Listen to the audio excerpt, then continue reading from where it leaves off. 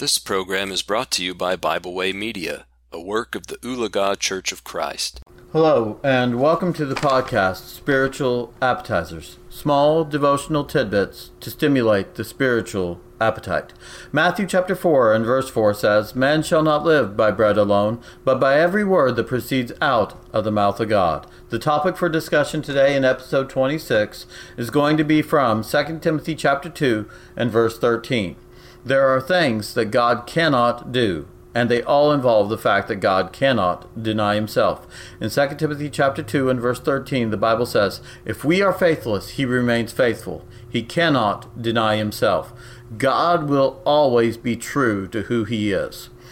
His faithfulness is not dependent upon our faithfulness. In Hebrews chapter 13 and verse 8, the Bible says, Jesus Christ is the same yesterday, today, and forever. Jesus will never change. And this is one of the things that makes our hope in him an anchor, is because we can always depend on who he is. His word will never change. Who he is will never change. Now, his law has changed from the Old Testament to the New Testament, but that doesn't mean that Jesus has changed. The way that he sees sin has been the same since the beginning of time. It has been death. In the very beginning, when Adam and Eve ate of the fruit that they were not supposed to eat of, he says, "The day you eat of it, you will surely die." And this concept is brought forth into the New Testament in Romans chapter 6 and verse 23, when it says, "For the wages of sin is death, but the gift of God is eternal life through Christ Jesus." The way that God sees sin has been the same since the beginning of time. He will never change, for Jesus Christ is the same yesterday, today, and forevermore. If we are faithless, he remains faithful. He cannot deny himself. 2 Timothy chapter 2 and verse 13. He will always remain true to who he is. The world says of God, there is nothing that God cannot do. But the Bible does not teach this. There are three things that the Bible says that God cannot do. 1, he cannot lie. 2, he cannot save us without Christ. And 3, he cannot save us without faith. In Hebrews chapter 6 and verse 3 through 6, the Bible says, "And this we will do if God permits, for it is impossible for those who were once enlightened and have tasted the heavenly gift and have become partakers of the Holy Spirit and have tasted the good word of God and the power of the age to come, if they fall away, to renew them again to repentance, since they crucify again for themselves the Son of God and put him to open shame." In verse 4, notice the word impossible, for it is impossible for those who were once enlightened and have tasted the heavenly gifts and have become partakers of the Holy Spirit and have tasted the good word of God and the powers to come, if they fall away, to renew them again to repentance, since they crucify again for themselves the Son of God and put him to open shame. If we reject Jesus, then we are rejecting the only way of salvation. And once we have come to the knowledge of the truth, and we understand that Christ is the way, and then we say that's not good enough for us, we need another way, God, then there will be no other way for God to save us. In Luke 13:3 and Luke 13:5, the Bible says, "I tell you, nay, unless you repent, ye shall all likewise perish." If that is where we stand until the day we die, then it will be impossible for God to save us, because he provided us the way to salvation, and we have rejected it. In John chapter 14 and verse 6, the Bible says of Jesus, "I am the way, the truth, and the life, and no one comes unto the Father except by me." Notice those words, no one comes to the Father except by me. And so if we reject the path to the Father, then it is impossible for him to save us. If we are putting his Son to open shame, then God cannot save us. It's not a matter of God can do anything. No, he can't. If God has said something in his word, then it is ironclad and cannot be changed.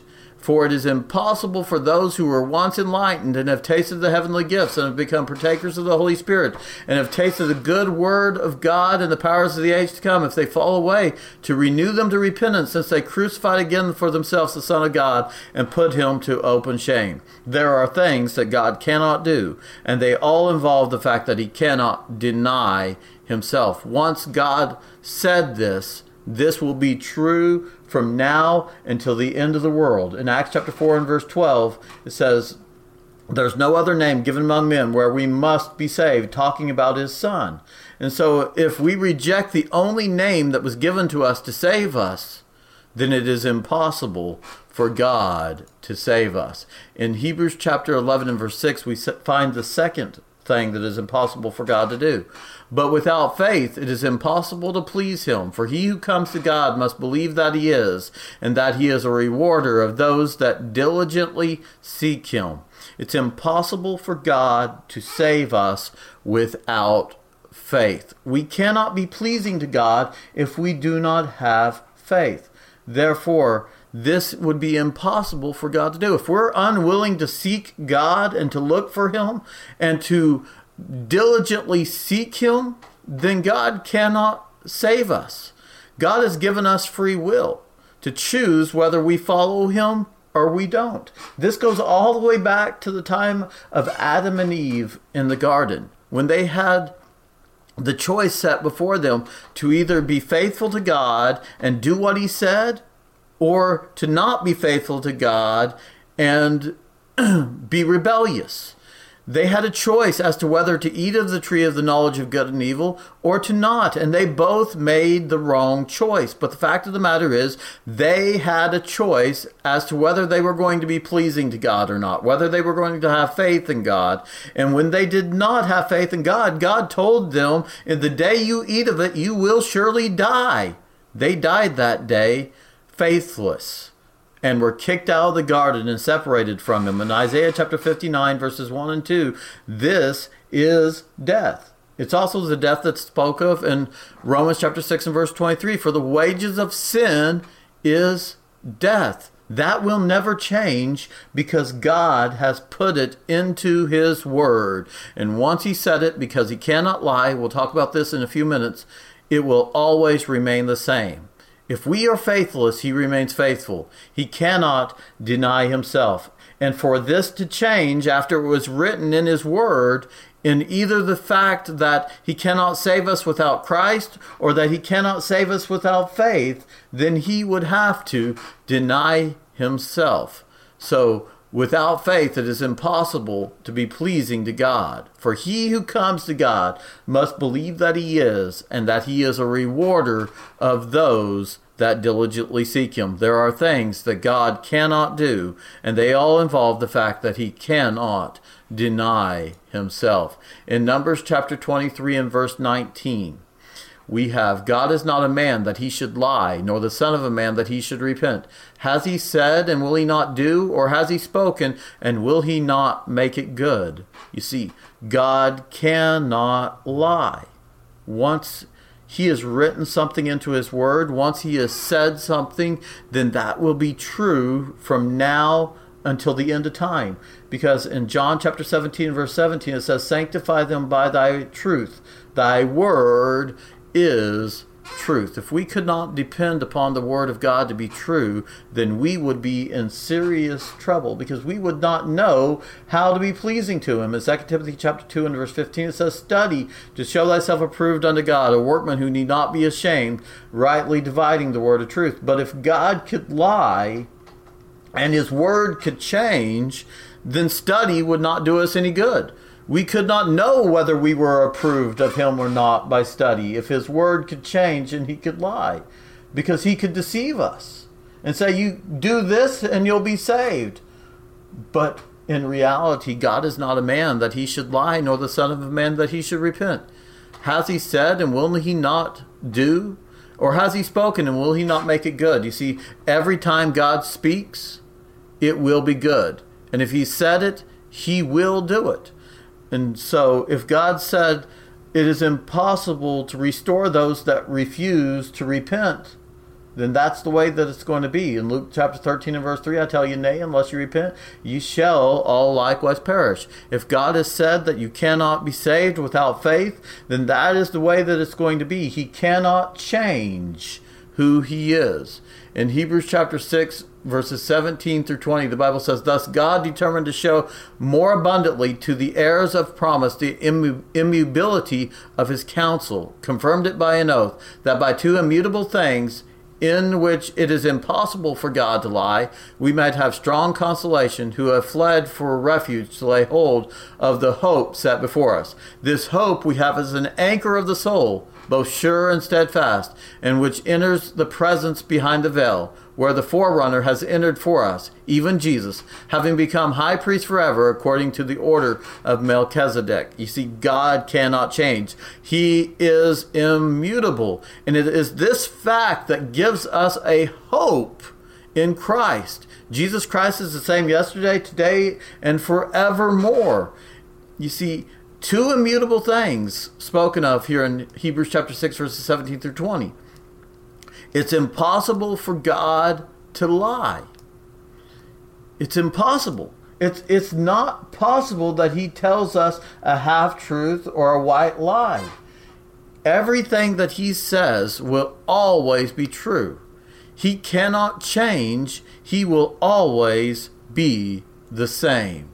In Titus chapter 1, verses 1 through 4, the Bible says, Paul, a bondservant of God, an apostle of Jesus Christ, according to the faith of God's elect, and the acknowledgement of the truth which accords with godliness, in the hope of eternal life, which God, who cannot lie, promised before time began, but has in due time manifested his word through preaching, which was committed to me according to the commandment of God our Savior, to Titus, a true son in our common faith. Grace, mercy, and peace from God the Father and the Lord Jesus Christ, our Savior.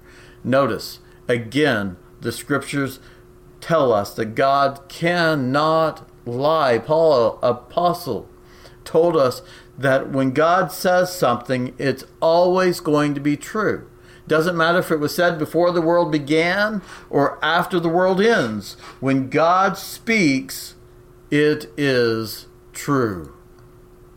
In 1 Corinthians chapter 1 and verse 9, it says, God is faithful, by whom you were called into the fellowship of his Son, Jesus Christ our Lord. And aren't we glad that he will always be faithful? He will never leave us. He will never depart from us as long as we keep his word. He will always be faithful to us. And he is faithful in the fact that he has provided a means of escape for us for every sin in our lives. In 1 Corinthians chapter 10 and verse 13, it says, no temptation is overtaking you except as is common to man. But God is faithful, who will not allow you to be tempted beyond what you're able, but with the temptation will also make a way of escape, that you might be able to bear it. And so God is faithful. He has provided a means of escape for every temptation that comes our way. All we have to do is go to his word and look for it, and there will always be a means of escape. In 2 Timothy chapter 2 and verse 13, if we are faithless, he remains faithful. He cannot deny himself. God cannot lie. He cannot save us without Christ, and he cannot save us without faith. There are things that God cannot do, and they all involve the fact that God cannot deny himself. So as we go about our lives today, let us take this little bit of food and apply it to our lives, digest it into our lives, and mold our lives around the Word of God. This has been Spiritual Appetizers, small devotional tidbits to stimulate the spiritual appetite. Thank you. So, as we go about our lives today, let's take this little bit of food and apply it to our lives, digest it into our lives, and mold our lives around the Word of God. This has been Spiritual Appetizers, small devotional tidbits to stimulate the spiritual appetite. Thank you. We hope you enjoyed this program. We encourage you to subscribe to our podcast on Pandora, Spotify, or Podbean. Thanks for listening.